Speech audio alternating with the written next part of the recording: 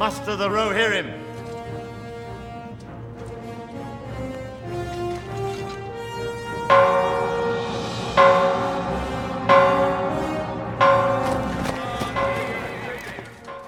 The Rohirrim has been mustered. Welcome to episode 4 of Muster the Rohirrim, a podcast about Middle-earth and all things Tolkien.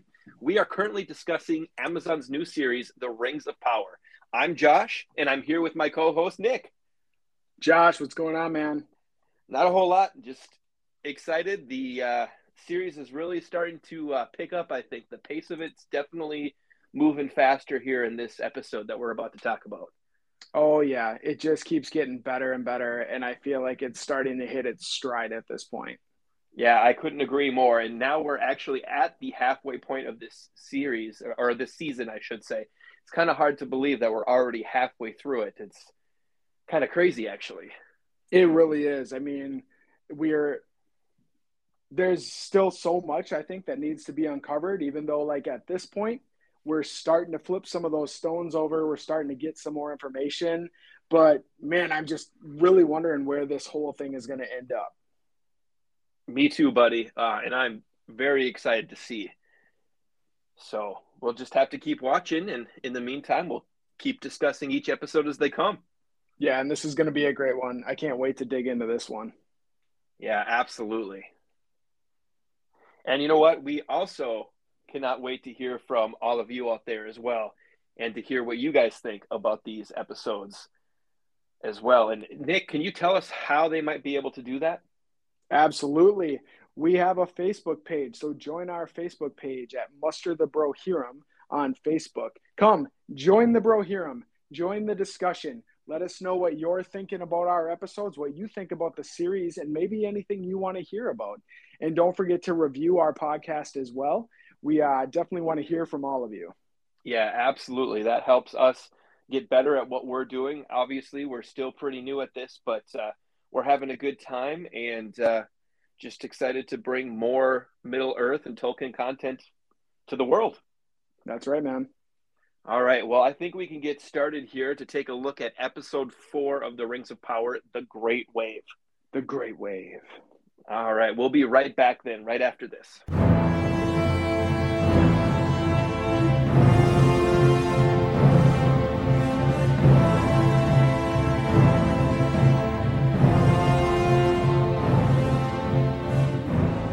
And we're back, charging into episode 4 of The Rings of Power, The Great Wave. Josh, The Great Wave, what is this? Oh, man, I got to tell you, this opening scene to this episode was it was just cool. It was awesome. It was essentially Queen Regent Muriel having a vision or a dream or something of essentially the downfall of Numenor, which from her perspective was just such a cool thing to see. I mean, not that we want to see Numenor swallowed up or anything like that, but knowing kind of the fate of Numenor, because we know later on in Middle-earth, Numenor no longer exists, that this is something that was going to happen. And I think it's just so cool that we kind of see the Queen Regent having this foresight or these dreams or visions or whatever they are, and kind of knowing what's coming, or maybe she's even trying to prevent what's coming. It kind of really gives a better idea of her character for us. Sure. Yeah, no, they waste no time in showing us what this Great Wave is, right? Like right out of the gates. And man, that is absolutely terrifying. Like I can't even imagine standing in that position and watching literally the sea engulf your entire city. I mean, wow, the destructive power of water is a real thing. And that was a very well done scene showing that prophesied destruction of Numenor. And yeah, wow, really, really cool. And hot off the heels of Queen Regent's discussion with her father that, you know, the elf is here. Yep. In the ending of our last episode. And, you know, maybe jumping right into why they were so terrified of Galadriel being there. Yeah, I think that that will obviously play later in the episode where we see that. But it is rather interesting because like if you notice too, I don't know if you caught this, but like when she wakes up, she wasn't necessarily like laying down. She was like sitting up and she was like still fully dressed. So it Mm-hmm. kind of makes you wonder like how much sleep is she losing over this? Is it, I mean, this is clearly something that is of pressing concern for her and Right, really kind of driving her actions and her motivation for what she's doing. right. Heavy is the crown, Indeed. or heavy is the Indeed. head that wears the crown. Yes. I believe that's how So, it goes, bro. yep. Yeah, and so we get the Great Wave right out of the gates, and then we do a little jump to Farazan, and he is our definite conspirator. At least that's what we think here on the Bro Hiram. Yep. Up to no good, and he's out there, and it's very obvious that he is maneuvering for political gain here, right? Oh, He's for doing his sure. handshakes. He's doing the niceties with all the Numenorians, like trying to establish himself as a Handing leader, out drinks and giving speeches about how they are, of the Adane, right? descendants of the Adane, like fighting Morgoth himself. A little bit of even like Numenorian revisionist history because he Yes. basically implies that Elros and his host took out Morgoth, which really not the case. I think I remember someone saying that Elros was like 15 when the War of Wrath started. So he definitely was not leading a host. Interesting. Yep. Some revisionist history. I like that. I like that. Yeah, but that would make sense that they'd be doing that, especially where, I mean, we're talking thousands of years later. Yeah. So Yeah. No, kind it of fun. does. It does. Yeah. And so, in addition to that, we get introduced to a Farazan's son Yep. right away in the beginning there. Yep. Yeah. So another kind of made up character for Mm-hmm. another storyline. So we'll kind of see where that goes. I really don't know a whole lot um, about what they want to do with that, but it Yeah. certainly is interesting. It seems like he's crossing paths a lot with the other made up character here, being um, Elendil's Irion. daughter. Yeah, Yeah, Irion. Irion, and his name is Kimin or Kimin. Yes. Yep. Yeah. Yeah, that'll be interesting. Well, the made up characters kind of doing their own storyline. That's fine. That's cool. Yeah. I mean, let's be real. Tolkien made up all these characters, so it's not like we're talking about real history here, Yeah, yeah, yeah. Well, some people get real uptight about the history of Middle Earth and all that, and I certainly love it and want it to stay true to what I would consider Tolkien's vision. I think the show's doing that so far. Yep. I definitely agree.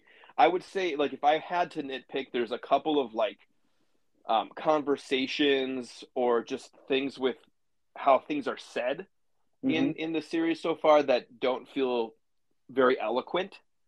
Um, and Tolkien tend to be a lot more eloquent with how things were described and talked about.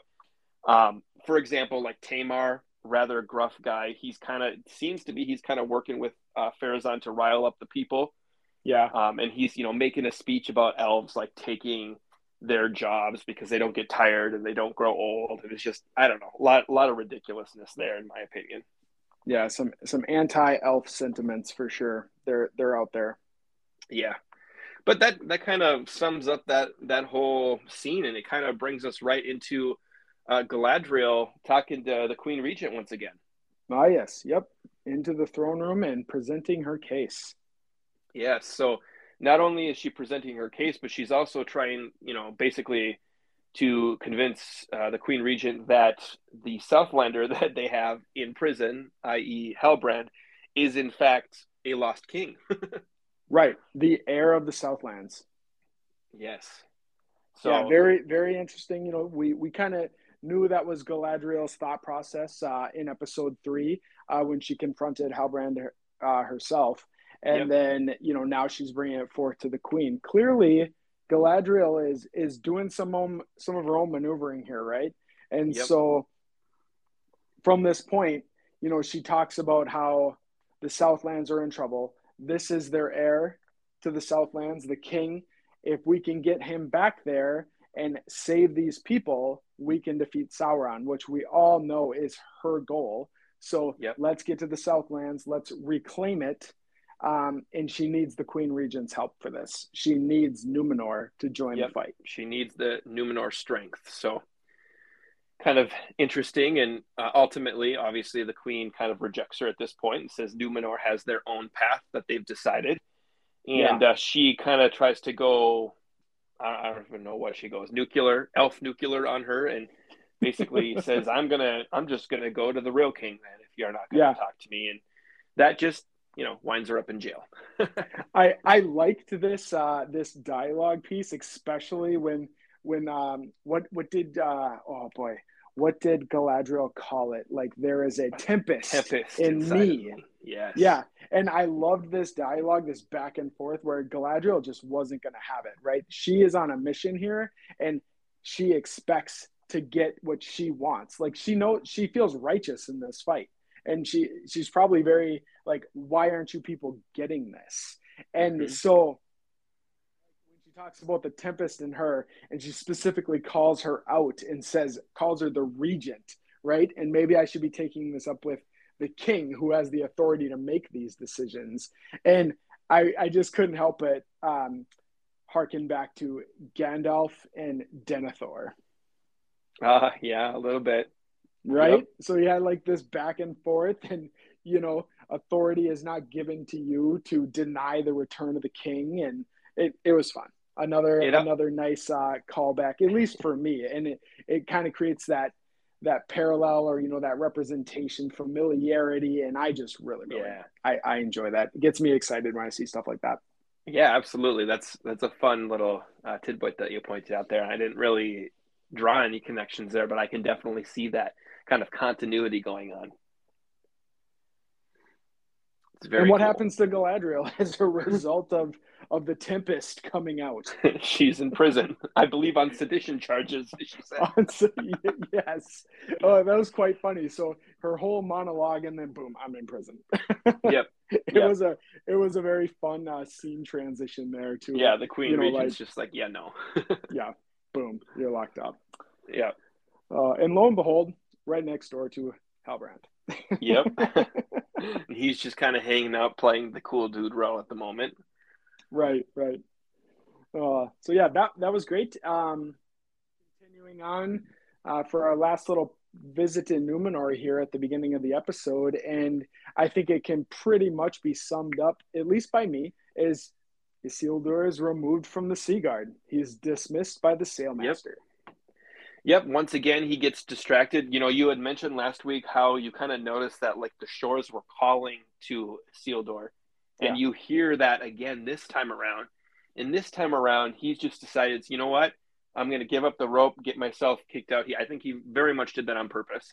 Oh, very intentional. Yep. And what he didn't anticipate is getting his buddies kicked out, right? So his buddy Valandil, and I can't remember the other name of the kid, but Valandil's the one that called him out. And I remember that name in particular because I believe that is actually what one of Isildur's sons ends up being named. Oh, interesting. So kind of makes you wonder, like there's probably a better friendship there than what's being portrayed at the moment, or maybe something's going to build in the future that kind of leads to that moment where, Isildur would name his son Valandil. And who knows? We might not even see that at all in the Rings of Power series. It's just kind of something that I noticed. A fun little Easter egg, a little nugget of information there. I like it. I always enjoy hearing that kind of stuff. So, yeah, very cool. Yeah. So, we get that. He also, kind of called him out about, the West or the real Numenor. Right. You notice that as well? So I'm very much interested to really get to dive more into Western Numenor, or where the faithful reside. I'm hoping that we get to see more of that soon. Yeah, me too. I like this dynamic that's kind of playing out between, what the faithful, the elf friends, and then these anti-elf Numenorians as well. So, there's some dissension in Numenor, and I think it's laying the groundwork for the future, kind of where we know it's going to go. And, we'll let that one play out. But yes, so I think we keep moving along here, Yep. and this was my favorite part so far in this episode. I mean, yes, the Great Wave was cool, but we're back in the Southlands, and I Yep. am thoroughly enjoying the storyline taking place in the Southlands. Yes. Yeah. So we see Arondir. He's in chains, and this is where we're officially introduced to Adar. We clearly Clearly an see. elf. Yep, he's definitely a scarred up elf. Yeah, like a dark elf. He is. Yeah. He looks like not how you would imagine an elf to look, but tortured soul, maybe conflict. I'm excited. I'm really liking it. Yeah, I think it's really cool. I think there's a lot there. A lot of interesting things were said in that conversation. Talking Mm-hmm. about alludes to lies that are now be taken as truth, so much so that even like the rocks and the land believe it. Yes, that whole piece of dialogue there. But skipping back to right when we're introduced to Adar, Yeah. right? So Oh, we have sure. a wounded orc on the Yep. ground, clearly dying, and like it's almost ceremonial what's going on here, right? And I found this to be an extremely interesting moment between Adar and this wounded, dying orc. Yeah. And he eases his suffering, right? He ends his suffering by stabbing him and basically allowing him to die. But this almost seemed to pain Adar to have to kill this orc. Like it was an act of kindness to stop his suffering. And that was uncharacteristic, if you will, for a bad guy. For sure. Definitely interesting. And the other thing that I found interesting is kind of like the almost look of peace that like passed over the orc when like Adar came and like got face to face with him and spoke to Yeah. him or whatever. Laid It his was hand just on his forehead, and it was just yeah, kind of like this. Like they call him Adar, which reverence. is father, right? Right. Yep. So he brings a comfort and a peace to the orcs, and this is something that we don't see in the orc culture, at least from like the novelization and the film adaptations. Like you don't typically see this. So No. this was a very fun insight into maybe a different perspective or something that we just haven't seen in the orc culture. And it was just very interesting. Like I said again, uncharacteristic for a Mm-hmm. bad guy. And Very then much the so. orcs pick up his body and they walk away with it almost with like a reverence. Yeah, instead of just And like throwing it. yeah, you just don't associate this kind of behavior with orcs. So I have to say there's something with this Adar that changes almost the dynamic of the orcs when he's around. Yeah, it's very interesting. Yeah. And then, so that's that. Why don't you jump into kind of this conversation with Arendir now and the told many lies. I loved this whole piece of dialogue here. Yeah, me too. I mean, so that's the main piece, right? So he basically he's been told many lies, even the rocks and the roots believe them. To untangle them, all will require the creation of a new world, i.e., Mm-hmm. Mordor, I'm guessing. Yeah. Yeah. Um, but that is something that only the gods can do, and I am no god, at least not yet. Boom. It's So Sauron. yeah, okay, buddy. I still Who don't. I don't know. I don't think so, man. We'll see. We'll see. Sauron is very clearly attempting to achieve Morgoth, like be Morgoth, right? And Morgoth was essentially a god. He wasn't one of the big gods, but he was a god. And as a result, like his servant, the heir, Sauron. And if this Adar is claiming like he's creating this new world and you've been told lies, I mean, come on. This feels like Sauron. I don't know. I I think that Sauron would be a little more full of himself and think that he has more abilities because he is in fact a Maiar. So he's like at the very least on the same grounds or level as the likes of the Astari. So I don't know. I think he's an elf. I don't think he's Sauron, but I could be wrong. We will definitely see. And Yeah. I have my argument is, to me, even more substantiated by something that happens later in the episode, but we're not there yet, so we won't talk about it. Ooh, spoiler alert. Okay, yep, let's Yeah, hold off. yeah, exactly. So there's that. The other thing that really doesn't mean a whole lot to a lot of people, but he asks Arondir where he is from, where he was born, and he says Mm. Baleriand. And Mm-hmm. for me, that was just a fun little piece because Baleriand, of course, is the section of Middle Earth that was drowned by the Valar after the War of Wrath against Morgoth, where Oh. Morgoth was And essentially defeated. Josh, is The this where in the opening scene of episode 1 we see these floating bodies? Is that this area? Is that what you're saying? it's quite possible. I think that those floating bodies and stuff does allude to the War of Wrath, and that's the last war of the First Age. It's kind of what Mm-hmm. the ending point of the First Age and the second, or and the beginning of the Second Age. So that whole area of Middle Earth is basically submerged into the sea, basically to just wash it clean because it had been so destroyed by that war. It's a war that the Valar came and fought alongside the elves and the Edain in. And I just really thought that was really fun. So we know now that Arondir is rather old, uh, Yeah. as is Adar, because Adar says, I bet you live by the mouth of the river. I remember going down that river, stuff like that. So that was Yeah, talking very, about the plants and yeah. yeah, that was very interesting to me. Like I said, it probably means not a whole lot, but just kind of a fun piece, but also shows like, okay, this guy truly is an elf. Oh yeah. He's Yeah, been and around. I think like he was trying to create a familiarity with Yeah. Arondir, right? Yep. So kind of like hey, you can trust me. I know where you're from. I know where and you maybe don't know as much as you think you do. Right. Yep. Absolutely. So he kind of ends that scene by saying, "I have a message for you to Mm-hmm. send to the men of the Southland that are in the old Watchtower."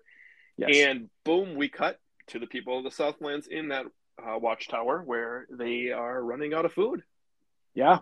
Yep. They've deserted their villages and they're trying to stay safe in the confines of the old elf watchtower. And yeah, they're running out of food. So Theo and Rowan, it's more Theo than Rowan, Yep. decide to go back to the village to try to get some food. And specifically, he talks about who is the store Waldreg. Mm-hmm. Waldreg's storehouse, like Yep. overflowing with food, right? So he talks about going there to get it. Yep. Yep. So they do make it there. They do have food, but then Theo decides, hey, I need to go into the tavern here, where it's Yeah, nice and dark because, oh, there's definitely more food in there. Which, I yeah, mean, come on, guys. The sun is shining. You're safe at the moment outside. Let's go somewhere where the sun is hidden and orcs can likely be. And of right. course, what happens? But he runs into an orc. Yep. Surprise, surprise, right? Let's Yep. go into the creepy old house that's all dark. It's horror movie 101 right there. Right. But Yeah. um but yeah, so that's an interesting scene. And then we have Theo actually using that sword hilt in a fight, Mm-hmm. and he jabs it into his forearm to activate it. Yep. Because we Yeah. So, we we learned earlier, right, that blood into that hilt will activate the sword, almost like it's a Lord of the Rings lightsaber, if you will. And and he powered fights by off an blood. orc. Yep. Yep. So he fights off the orc and then he hides in a well, and that's pretty much where we're left. Really, really fun scene though. It was interesting to see Theo use that hilt. Clearly, he's building a connection with this weapon, and like I don't know if he has like some kind of a draw to it or what, but there's definitely something going on there between Theo and this hilt. Oh yeah, definitely. And I think What? that it's part of the story. And Oh we yeah, also kind of learned that the orcs are looking for this sword because he's like, "Where did you get that?" Like that's, and then he like goes running. He's like, "He has it." yeah. So Clearly, yep. So verified at this point, right? That is what they're looking for. We were speculating that in our previous reviews, and yep. So that was absolutely true. That's what they're looking for. yeah, absolutely. So that's where we're left there, and we jump to Eregion. So Real quick visit here in Yeah, Eregion. yeah. So they're building that forge. Looks pretty cool. Orcs, no, elves and dwarves working together. And Yes. so we get to see a little scene here between Celebrimbor and Elrond, and they have a little conversation about Elrond's dad.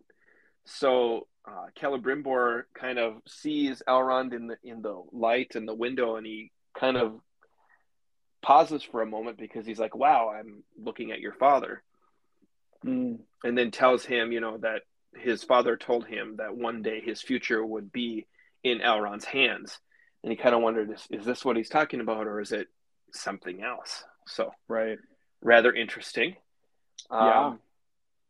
And then from there, Elrond learns from Celebrimbor that Celebrimbor kind of perceives that Prince Durin is hiding something, Right. something he's avoiding. He can't seem to pin him down, and he's been trying to get a hold of him essentially, and Yep. keeps getting the runaround. So Elrond at this point takes it upon himself to be that in between guy and track Yeah. down Durin. Yeah. So he begins to investigate, and that brings us right into Khazad-dûm. It does, yes. I enjoyed this part. Me too. See, every time Disa is on the screen, I'm smiling because I just really enjoy her character so much. Yeah, I completely agree. So, in this scene, Elrond's kind of questioning. He's got a lot of good questions, quite frankly. And Disa's basically just covering for her husband and Mm-hmm. kind of trying to pull the wool over Elrond's eyes, even if it's not working very well. Right. She's got a couple of excuses and kind of just leaves it at that. There was a line that she said about, accusing a dwarf in her own home that she's lying or being deceitful. That's a recipe for strong gravy. Like such a silly thing, but also very fun. Yeah. I don't know. I don't know why I liked that so much, but it's just little saying that was quite comical to me. No, you're absolutely right. I mean, the dialogue in this whole series has been great, and I've thoroughly enjoyed the dialogue anytime the dwarves are present. They're whoever wrote the dialogue for the dwarves is great. I've really really enjoyed that a lot.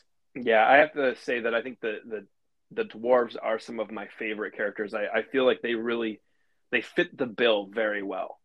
Yeah, yeah, they do. Yeah, so that's really fun, and we kind of move on at this point. We're still at Khazad-dûm, and Yep. Durin and Disa are kind of walking along. They're talking about kind of what's going on, and then we kind of get to see some of that elven sight, elven hearing, some of those special abilities, if you will, that elves have. Yeah. As Elrond kind of watches and listens in on their conversation to discover where, in fact, Durin is going. Right. Yes. Super hearing Elrond finding out the secret. Yeah, and what does he find? But that they are doing something in the old mine underneath the Miramir. Right. So Yeah. So the mining is going well, Durin says, and yep, they are under the Miramir, which is yeah, again really really cool. absolutely. And one, I mean, I don't know about you, but we had talked about in was it episode 2 where we see the box open and we're like, that's Hmm. totally Mithril. It has to be Right. Mithril. Like Right. this right now, like totally even it just at this point, even before any further parts of the episode, I'm like, yep, they're definitely mining Mithril there. Like that's Oh, for sure. totally what I thought. And so of course Elrond makes his way over there. He figures out how to get in past that secret door by using the children's rhyme essentially that the kids were chanting while he was trying to talk to Disa. So I guess that kind of tells you maybe you shouldn't teach your children nursery rhymes that are also Oh, your passwords. clever. I Mm-hmm. totally missed that. Yeah. Yes, very clever. Oh, okay. That makes it even more fun. I like that. Yeah, that's great. And Yeah, I think so, that was fun. so he gets in using the nursery rhyme, super fun. Yep. And finally revealed it is certainly Mithril. Like Yep. it He was sees the Mithril. veins. Yep. Yeah, And and then then Durin shows up and he makes he he freaks makes out. Elrond swear an oath to secrecy. Yeah, yeah, not before freaking out because it's like, see, I knew you were here for something else. You knew what we were doing, and he's like, no, actually, I really didn't. Like, I'm just concerned because you are keeping secrets from me, and it's obvious. You're my Right. friend. Like, I want to know what's going on. I want to make sure you're good. You're okay. Yeah. And so again, Elrond very much trying to mend this friendship and holding Durin accountable for that same friendship that he was so angry at Elrond for not providing. So, Yep. it's a good scene between the two of them. I really, really liked it. Kind of reinforcing that friendship again and really doing everything that they can to cultivate it. And Durin relents, and yes, you're right. Swear to me. They make a really cool oath on the stone. Yep. Durin does, and Elrond swears by his father, Yep. and then we find out what it is, and it's Mithril. Yep. And so the dwarves call it gray glitter, Yep. and in the elf tongue, Mithril. Mithril. Yes. Yep. So, and then not only does he learn about it, but then, as an act of friendship and good faith, Durin actually gifts him a piece of that He Mithril does. to keep. Yes. So very, very interesting. And I can't help but feel like that piece of Mithril is probably going to play a role in future episodes. Just seems like Yes. something that even if he keeps his mouth shut, it's going to be figured out or something. I don't know. Yeah. I mean, we know eventually it gets figured out. But in the interim, yeah, a symbol of their friendship, a trust between the two of them, and then boom, there's a cave in the mine. Yeah, caving in the mine. So there's some rumbling. There's some clouds of dust. You hear some, rocks and whatever else. And did you at all pick up like the possible roar of a creature when you watched it? So I've watched it a couple of times, and I feel like the second time I watched it, I heard something, and we obviously know that they woke up a Balrog in Moria. In Khazad-dûm. I really am hoping that it's not this soon because they still have a lot of Mithril to get before they do that. That would be tough for Nick to get paid off on that one, wouldn't it? Durin's Yeah, Bane showing up this early. yeah, yeah, yeah. Oh, I'm really I did hoping not that pick it's up just on that. like I'm really hoping it's just like rocks groaning and all of that kind of stuff. So that's kind of my hope. Well, I will have to rewatch that episode because I'm sure I will. I've enjoyed Yeah, the show so much. so that's But true. I will check for that and see what I hear when the cave in happens. So Right, absolutely. cool. Well, Josh, let's hold fast here on our cave in, and we'll take a quick break, and then we will charge back into the episode right after this.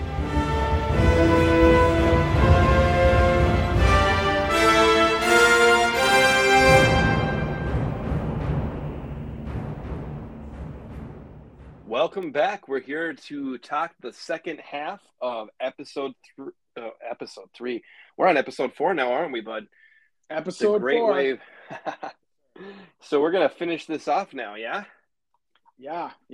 Lots of exciting stuff happened in the first half, and man, this second half is just fire. I cannot wait to get through some of this content. Yeah, I completely agree. So we just left Khazad-dûm where there was that collapse, and we jumped back to Numenor. And Yes. this is the first thing we see are those made-up characters, Kemen and Irion basically having a conversation. Who really Yep. cares? Looks like he's trying to court her or something, whatever. Moving on.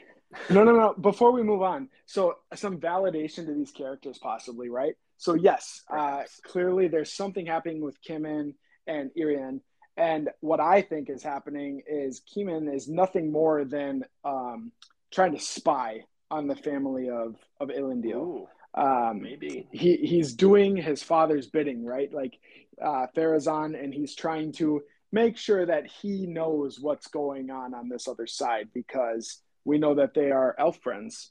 Yeah. and they're friendly with them. So we know that Farazan isn't, and that's my prediction for this whole Ooh. relationship and dynamic going on.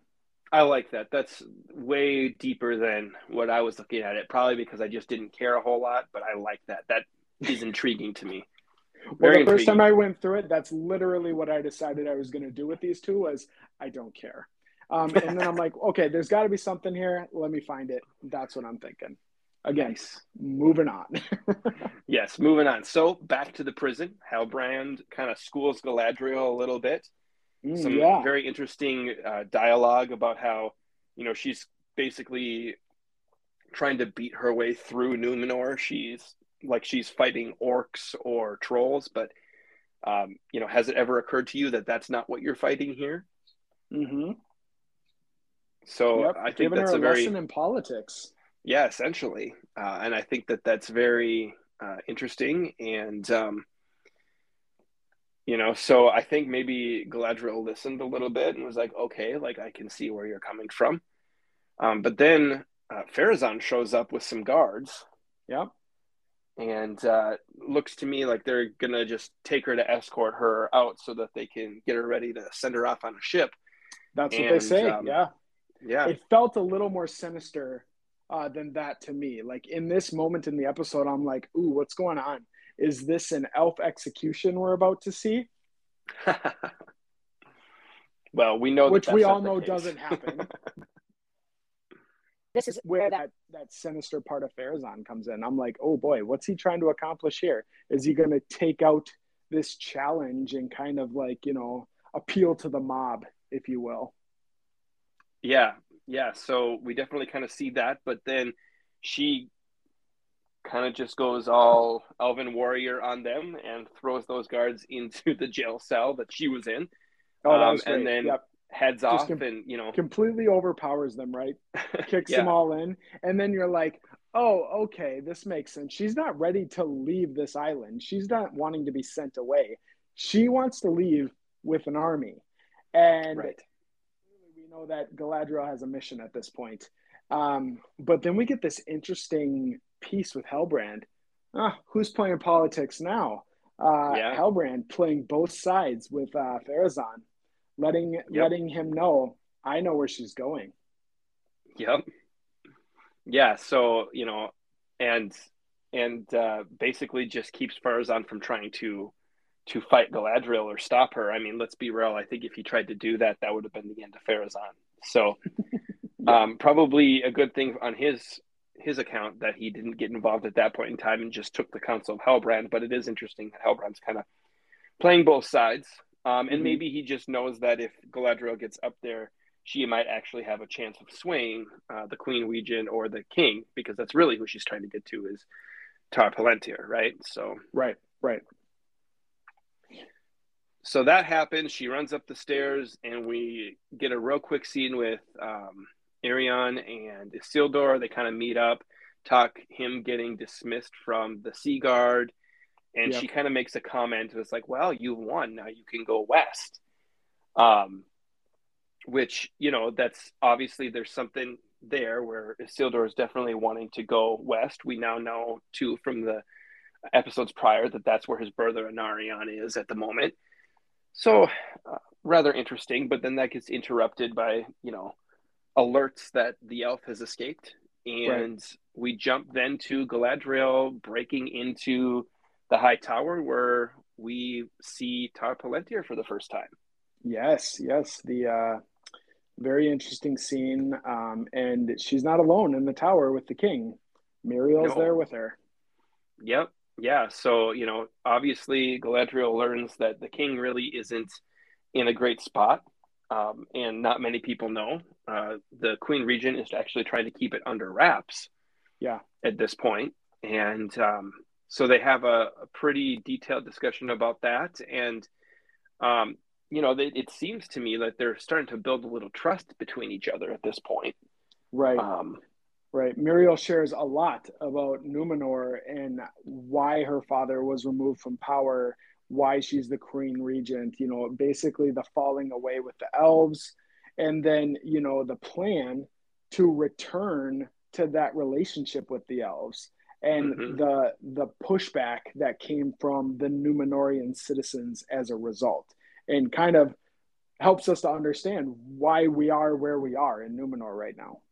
Yeah, absolutely. A very, very insightful section of the episode for sure.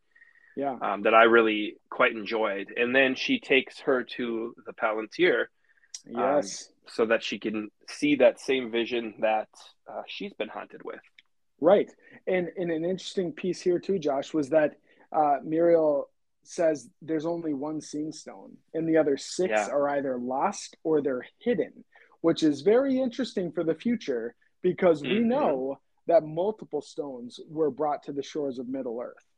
Right, by the faithful. So it's rather Correct. interesting because there were a number of stones throughout the kingdoms of Arnor and Gondor at the beginning of their reign, if you will.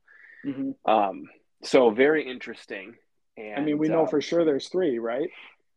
yeah, there was more than that for sure. So there was one in Minas Tirith, there was Mm-hmm. one in Esgiliath, there was one um, in what's we would know it as Minas Morgul, but before that, it was actually the sister city to Minas Tirith.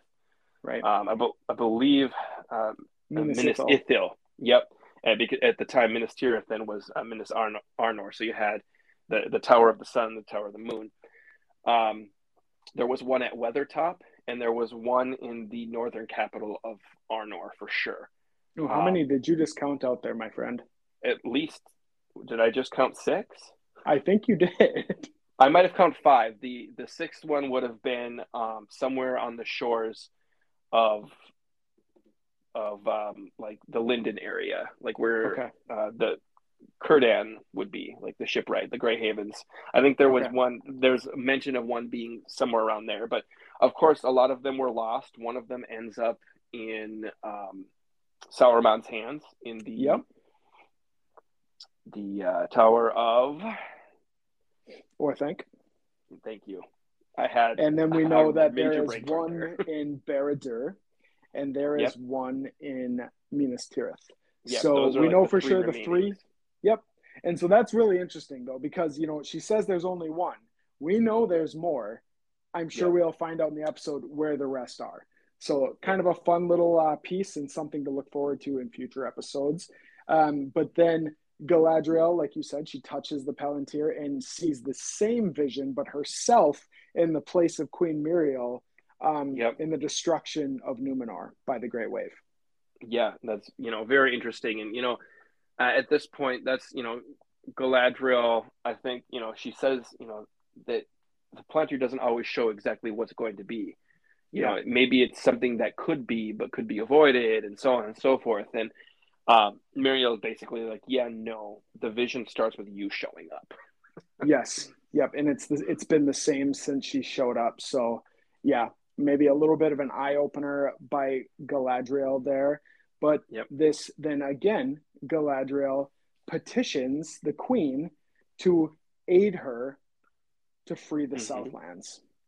And the Yep. queen again rejects the She offer. she says no, but she's a little bit more. Um, she's a little nicer about it at this point, right? Right. Like Yep. it seems to me that there's some kind of relationship that it building some trust building between the two of them. Yeah. And she makes a comment. She says, "Faith may bind one heart, Galadriel, but it is too fine a thread to hang a kingdom." And Yes. then she Great line. apologizes. I thought such a cool line. Great line. Yeah. But very much kind of shows where she's at this point, where it's like, you know what, you might be able to convince me, but I have to do what I feel is still best for the kingdom, and I believe that means you leaving. Yep. Yep. Very So good. that kind of That's ends that scene. yeah, in a great segue into the Southlands here. Yeah, but can we stop for just 2 seconds? Let's do it. Okay, I'm sorry. So I don't know if you noticed this, but there were a lot of Easter eggs in that tower when they were talking. Okay. A lot of like heirloom pieces that we know Numenor had that makes me really geeky and happy. So, for example, you see kind of like a painting or a tapestry or something of what looks to be Beren and Luthien. Ah, which Yes. is really cool. So you see that. But the other things that I think are way cooler is you see an axe. And I'm pretty sure that that's probably Dremberleg, which is the axe of Tur. And Tur is the grandfather of Elros and Elrond. So it makes sense that it's in the hands of the Numenorians. And you also see a swan shield, which would have been Tur's as well. And if you know anything about Silmarillion or Gondolin and King Turgon and all of that, that is just such a cool little Easter egg. Makes Oh, me that's very, great. very happy. I just had Well, to bring that up because no, it I'm glad you did. excited Those me. are fun things to note in the scenes, and things to consider, and maybe give our listeners a little bit of a jab to go, hey, check some of this stuff out. See if you can learn more about these specific Yeah. items and the fun Well, stories that surround them. the other piece it does is it tells me that they really are doing their homework Ah, yes. when they're writing this, when they're doing the scenery, when they're it just makes me really happy because those little nods are those are the kind of things. It's like, yeah, you do pay attention to what's been written, Mm-hmm. and you're not just trying to create something simply with Tolkien's name on it. You're actually trying to stay true to Tolkien's works. So I loved that. But we can move on Yeah. to the Southlands now. I just needed to get that little piece in there because I was excited Hey, about man, it. I'm glad you did because those are little items that I didn't note. So I am super glad you said that. I'm definitely going to have to rewatch this episode again and check out those points as well. For sure. So we're back in the Southlands, and Yep. Rowan has left Theo behind and rushed back to the tower. Yep. Um, Clearly, he's not there. He tells Bronwyn and the rest of the people that he was supposed to be following him. And then we are back to the village. Mm-hmm. Theo clearly trying to escape. Some fun, different interactions with the orcs here, right? So a little bit Yeah. different than we saw in the beginning, where there was some reverence and some kindness, almost like, feeling bad that their comrade died, to, hey, now I'm going to beat you up outside of this tavern because you lost the young blood. And they're being the destructive orcs that we saw. So a contradiction from what we saw when they were around Adar. I don't know if there's Mm-hmm. something there, but just an observation. Yeah, they definitely a little more wild, if you will. What's Yeah. kind of funny is it really so there's two things it reminded me of. One, it reminded me of the scene in The Return of the King where Samwise is in the tower trying to save Frodo, and like the Uruk-hai and the orcs like get into a Yes. fight with each other, and Yep. they're kind of just whatever, just And beating each other Cirith up, and Yeah. yeah, yep, Cirith Ungol. And the other thing that it reminds me of is the orcs from Shadow of Mordor. So I love that game. I've played a lot of Great that game. game. And one of the things that you always notice in that game is that they're always yelling at each other, the orcs. Yes. As you run by a group of orcs, they'll be yelling at each other or beating on each other or beating the slave. But it very much reminded me of that for whatever reason. It kind of just made me chuckle. That is very funny, and yeah, I also love that game. And I think that kind of speaks to what we envision the art culture to be, which is Yep. rule by the strong, right? Yep. Not by the wise or the merciful, or it's all strength, and so it's Yep. constant infighting to who's going to be the boss, essentially, right? Who's going to be Yep. leading this group? And yeah, an interesting observation and a clear contradiction from what we saw in the beginning. And again, I really want to see something happen there. Like, what is the significance of Adar, and is there a correlation? So Yeah, absolutely. So, Theo continues his escape, right? yep. Theo Trying to get continues his away. escape and kind of fails at it, honestly. About to Yeah. get chopped to bits. Mm-hmm. And uh, lo and behold, Arondir saves him. See an Yeah. elf blade stick through the chest of an orc, about to chop off his arm, and then starts the slow-mo escape through the forest. Right. And this was that cool scene we all saw in the trailers with Arondir and grabbing the arrow, which is Yep. just about to hit Theo on the ground and firing it back.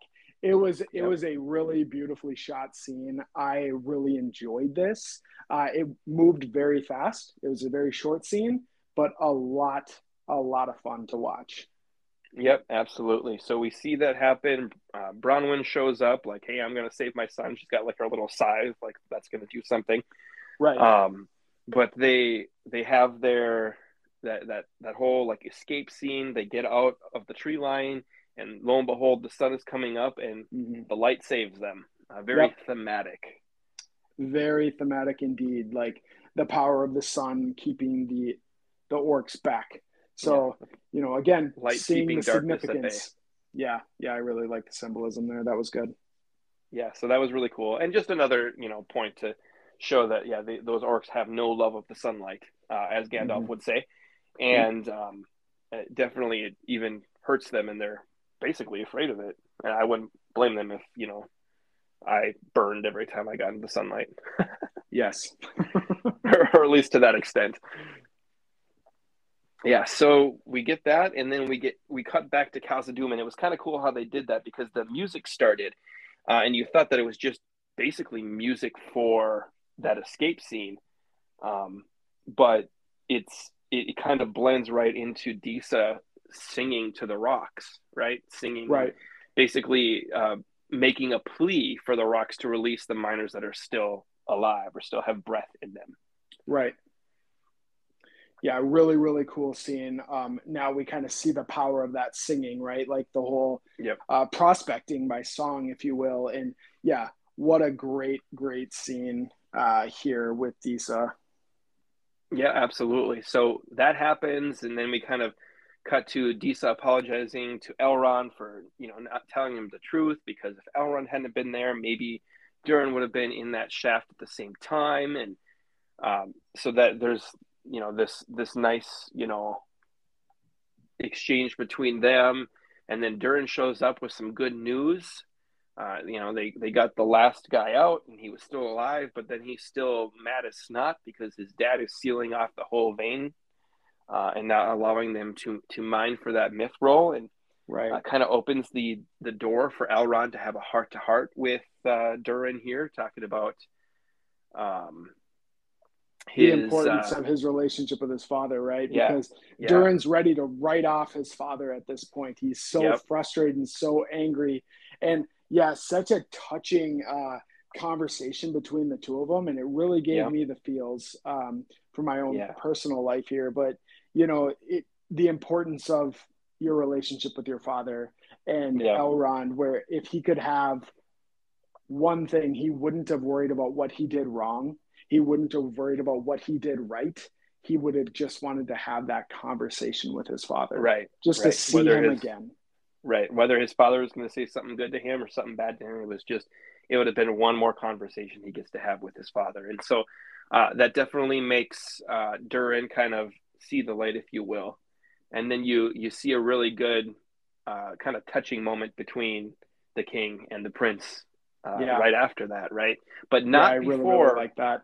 Yeah, I did too. I thought that was really cool. It just really just spoke to the depth of the dwarven characters. But before that, we got kind of a fun thing where Right. Disa asks Elrond to kind of clear the air on how did they meet? Oh, I love this. Elrond and Durin, that is. I loved this so much. I was laughing like out loud during this moment. It was great because obviously Durin jumps right in. He's like, well, I saved him from two trolls in the woods. Yeah. Oh, I wasn't asking you, dearie. I was asking Elrond. Yeah, and then Elrond's like, "Oh, I'm sorry, I have to amend the story. There was three, and I saved him. I thought it was a young girl screaming." It was a war cry. It was So funny. I it was love super that. funny. I just love Oh that, and yeah. it really just kind of spoke to like the kind of banter between friends, right? Like just Yeah. I don't remember it like that, buddy, or whatever, and just kind of being able to razz each other a little bit. I loved it. It really just spoke to their friendship. Yeah. I'm right there with you. I did enjoy that a lot. And then we had the touching moment between King Durin and Prince Durin, Yep. where he basically let him know that it doesn't matter what you do, I'm always with you. I will Yep. always be on your side. And Yep. so, he then gives Prince Durin permission to go to Lindon Yep. with Elrond. Yep, and there's definitely some more storyline that's going to come of that, I do believe. It's Yes. kind of interesting because, Durin, the king Durin asked Prince Durin, like, do you perceive that there's something else going on? And he's like, yeah, I do. And he's like, then go to Linden. So that'll be really cool. I think that'll be fun to, obviously, we're going to get a return to Linden here at some point in time. Right. And Elrond will be bringing a dwarf there. So that'll be really quite fun. Yes, I agree. So great scene in Khazad-dûm. I've enjoyed every single scene in Khazad-dûm thus far. Definitely one of my favorite locations. Uh, Yep. with in addition to the Southlands. Yeah, I gotta say, I think Khazad-dûm and Numenor, they're my two favorite locations at the moment. But Great. moving on to where we're gonna cut back to the Southlands here, Yes, and we finally learned what the message is. yep, we learn what the message is. Arondir kind of delivers that to a To thankful Bronwyn. That's Mm-hmm. kind of, stroking his arm, getting a little friendly, like, hey, you just saved my son. Yeah, What do you say we take this upstairs or something? I don't know. a There's little. definitely something going on between the two of them. We'll just put it that way. Yeah, there certainly are some sparks there, and yet to kind of see how that one's going to play out, but definitely some chemistry. So Yep. the message is your people will live if they forsake all claims to the land and swear fealty to him, Yep. to Adar. To Adar, yes. So they've definitely got a decision ahead of them that I'm sure we're going to see in future episodes. That's for sure. Oh yes, yep. Yep. And then we cut to Theo kind of hanging out on the ground, and old man Waldraig comes up to him. Yes. And this was such a telling scene to me. Oh boy, was it ever. Yes. So, basically um, calls him out for taking the hilt from his barn Yep. that he's been carrying around. Theo tries to be like, oh, I don't know what you're talking about. But he's like, yeah, no, look at the mark on your arm. And then he pulls up his arm and you see that like same mark. The same And mark. he says, that is no sword. It is a power for our ancestors from the beautiful servant. The beautiful servant. Who could this Yeah. be? Sauron, of course. He Obviously. was lost, but shall return. Have you heard of Sauron, boy? And I Yes. mean, just such a cool piece. So it's like, okay, like there are still those in the Southland that are in fact loyal to Sauron. Yes. Yep. So the And elves they are were right in anticipating keeping his their guard. return. Yeah, absolutely. And he even says, you've seen it in the skies, the star fell. That means the time is near. So better be ready, save your strength. You're going to need it for what's coming. Right. And so crazy, and very interesting. Yes. So So some interesting pieces in there, right? You saw the star fall. So, that's a nod toward the stranger. Um, and what correlation does he play yeah, in that? yep, So, there's you had some initial speculation right out of the gates, right? Where when the meteor hit, it looked like the eye of Sauron. mm-hmm. Could the stranger be Sauron? I still am definitely not in that camp. I'm in the Adar camp, but an interesting correlation nonetheless. Yeah, very very interesting. So we And see that happen.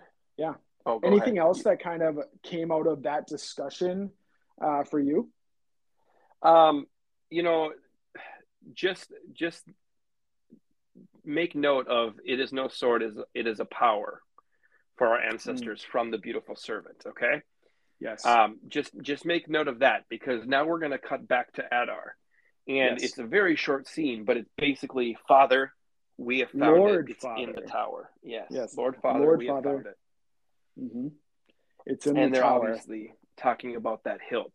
obviously. And and here's my thought process on that is that Yes, if he is in fact Sauron, he gifted that to, let's say, the men in the Southlands that were loyal to him or loyal to Morgoth. yeah, I can't imagine Sauron needing to get it back in order to have the power that he needs. Right. So It that's kind it of why could. it adds to my like, I don't think that Okay. I don't think that Adar is in fact Sauron. He's either going to be like, to me, I think he's going to be like some like middle boss that might be paving the way for Sauron, or Okay. he is there because he wants to directly challenge Sauron for leadership of whatever they're going to create there in Mm, Mordor. very interesting. I see that sword hilt as a tool to unite the men of the Southlands back under his banner. So if he returns and he has the hilt, they know it was a gift from him and a representation, if you will, to Mm, reunify the Southlands underneath him. interesting. Well, we shall see. I think we're definitely going to learn about this sword hilt a lot more in the coming episodes. We've got 4 left, right? So Yes, I'm excited to find out what exactly happens. me too. Me too. A lot of building anticipation here. Oh, for sure. And then last but not least, we cut to basically the final location of this episode. We're back in Numenor and they're sending Galadriel off. Yeah. So they're throwing her on a boat and they're going to row her to a ship so that she can go back to Middle Earth. Get her out of Yes. their hair. So it's kind of interesting. Elendil is standing there on that little pier with her and basically says, "Go in peace" to her Mm-hmm. in the High Elvish, and she kind of goes on her way. And Farazan kind of pats the Queen Regent on the back, and basically says that like this is good, or Yeah. you're the people will be pleased or whatever. Yes. Yep. She's finally gone. The people will be happy. And and as they're walking to go and address the people, we see white petals. Yep, we see white petals, and she, of course, takes note of that. Elendil's watching it as well, and she kind of does an about face and kind of walks back towards and is looking at Elendil as those petals are falling, and then all of a sudden she starts speaking. Like there's obviously it's going to cut to a speech of hers, right? And Right. that speech starts out with that same line that she told Elendil in the last episode, where the faithful believe that it is no idle thing when the petals of the white tree fall, for it's representative of the tears of the Valar. Right.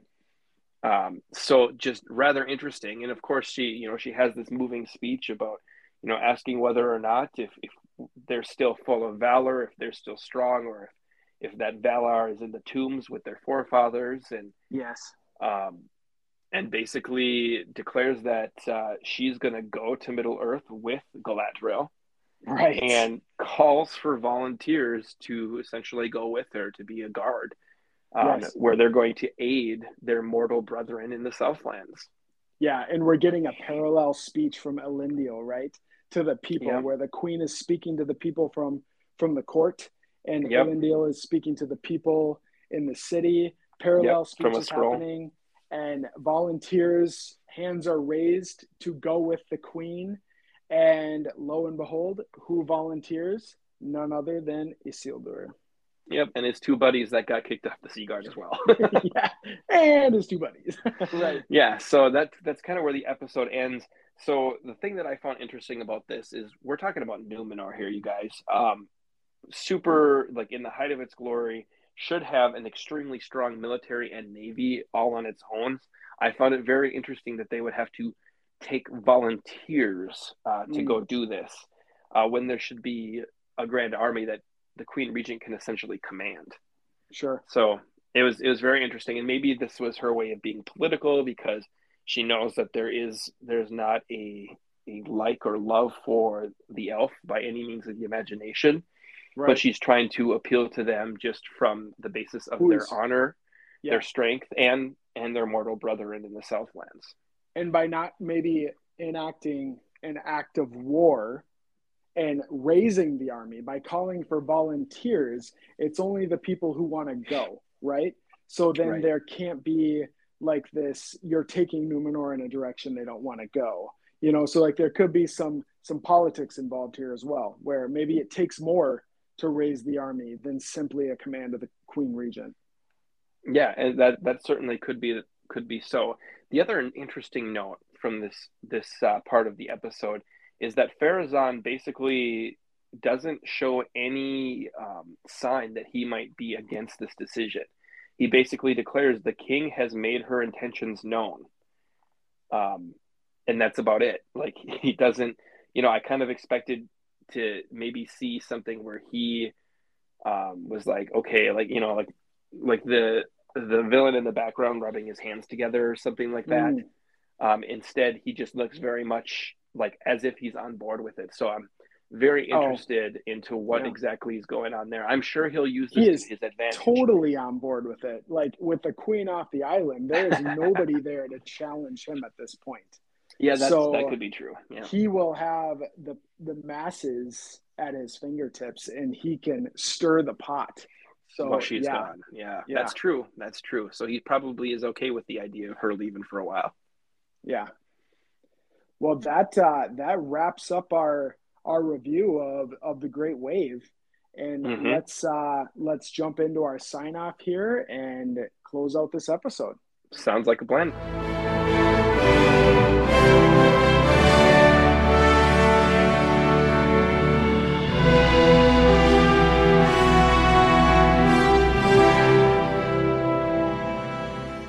And we're back to finish up episode 4 of Muster the Brohirrim. Just had a pretty good conversation about episode 4, The Great Wave from the Rings of Power. What did you think, Nick? Oh, it was such a good one. And yeah, really good insights from you, that things I didn't pick up on. It was really, really fun having that conversation, Josh. Yeah, I think that's one of the best things about having these conversations is being able to just pull the different aspects that people are seeing from each other. I mean, I've definitely seen a lot of new elements of the show because you brought them forth. And I really appreciate that other perspective. I also appreciate that we're both on board with enjoying this show. I think Amazon has done a tremendous job of delivering something that we can be happy about and enjoy. And I just love being back in Middle Earth, man. Yeah, me too, buddy. It is so good. And, we definitely broken record, but it does feel good to be back. And I am really enjoying, just like you said, the same perspective, even though we can pull different things out of the. I gotta say, this might have been a tougher podcast to do together should I be the one enjoying it and you being heavily critical. Yeah, well, I'll admit, going into it, I was tempering my expectations down a bit just because I didn't want to be disappointed. But at the end of the day, I have so enjoyed everything that they've done, the little Easter eggs that they've put in there. I really can't complain. I mean, we're getting new content from Middle Earth. What is there to complain about, right? I mean, yeah, it's just a lot of fun. And that's what we're supposed to be able to do, is have fun with it. Like, if we can't enjoy it, what's the point of it? And it has exceeded my expectations on all fronts. So, it is a lot of fun, and I'm enjoying our discussions about it. Yeah, I can't agree more with you, buddy. And you know what? I think it'd be a lot of fun if we got other listeners involved with those conversations. How can we do that? Well, they can join our Facebook page and jump into the discussion. So we are on Facebook. If you search for Muster the Brohirrim, you will find our page. Go ahead and give that a like and join the discussion. We'd love to hear from you guys, hear what you thought about the episode, and just any questions or comments that you guys have. Yeah, absolutely. So you can join the conversation, join the Brohirrim, if you will, on Facebook. You can also leave us a nice review on any podcast platform that you're listening to us on. That 5-star review with a little comment here or there, that is much appreciated as well. Absolutely. All right. Well, that kind of wraps it up. So until next time, I'm Nick. And I'm Josh. And we are Muster the Brohirrim.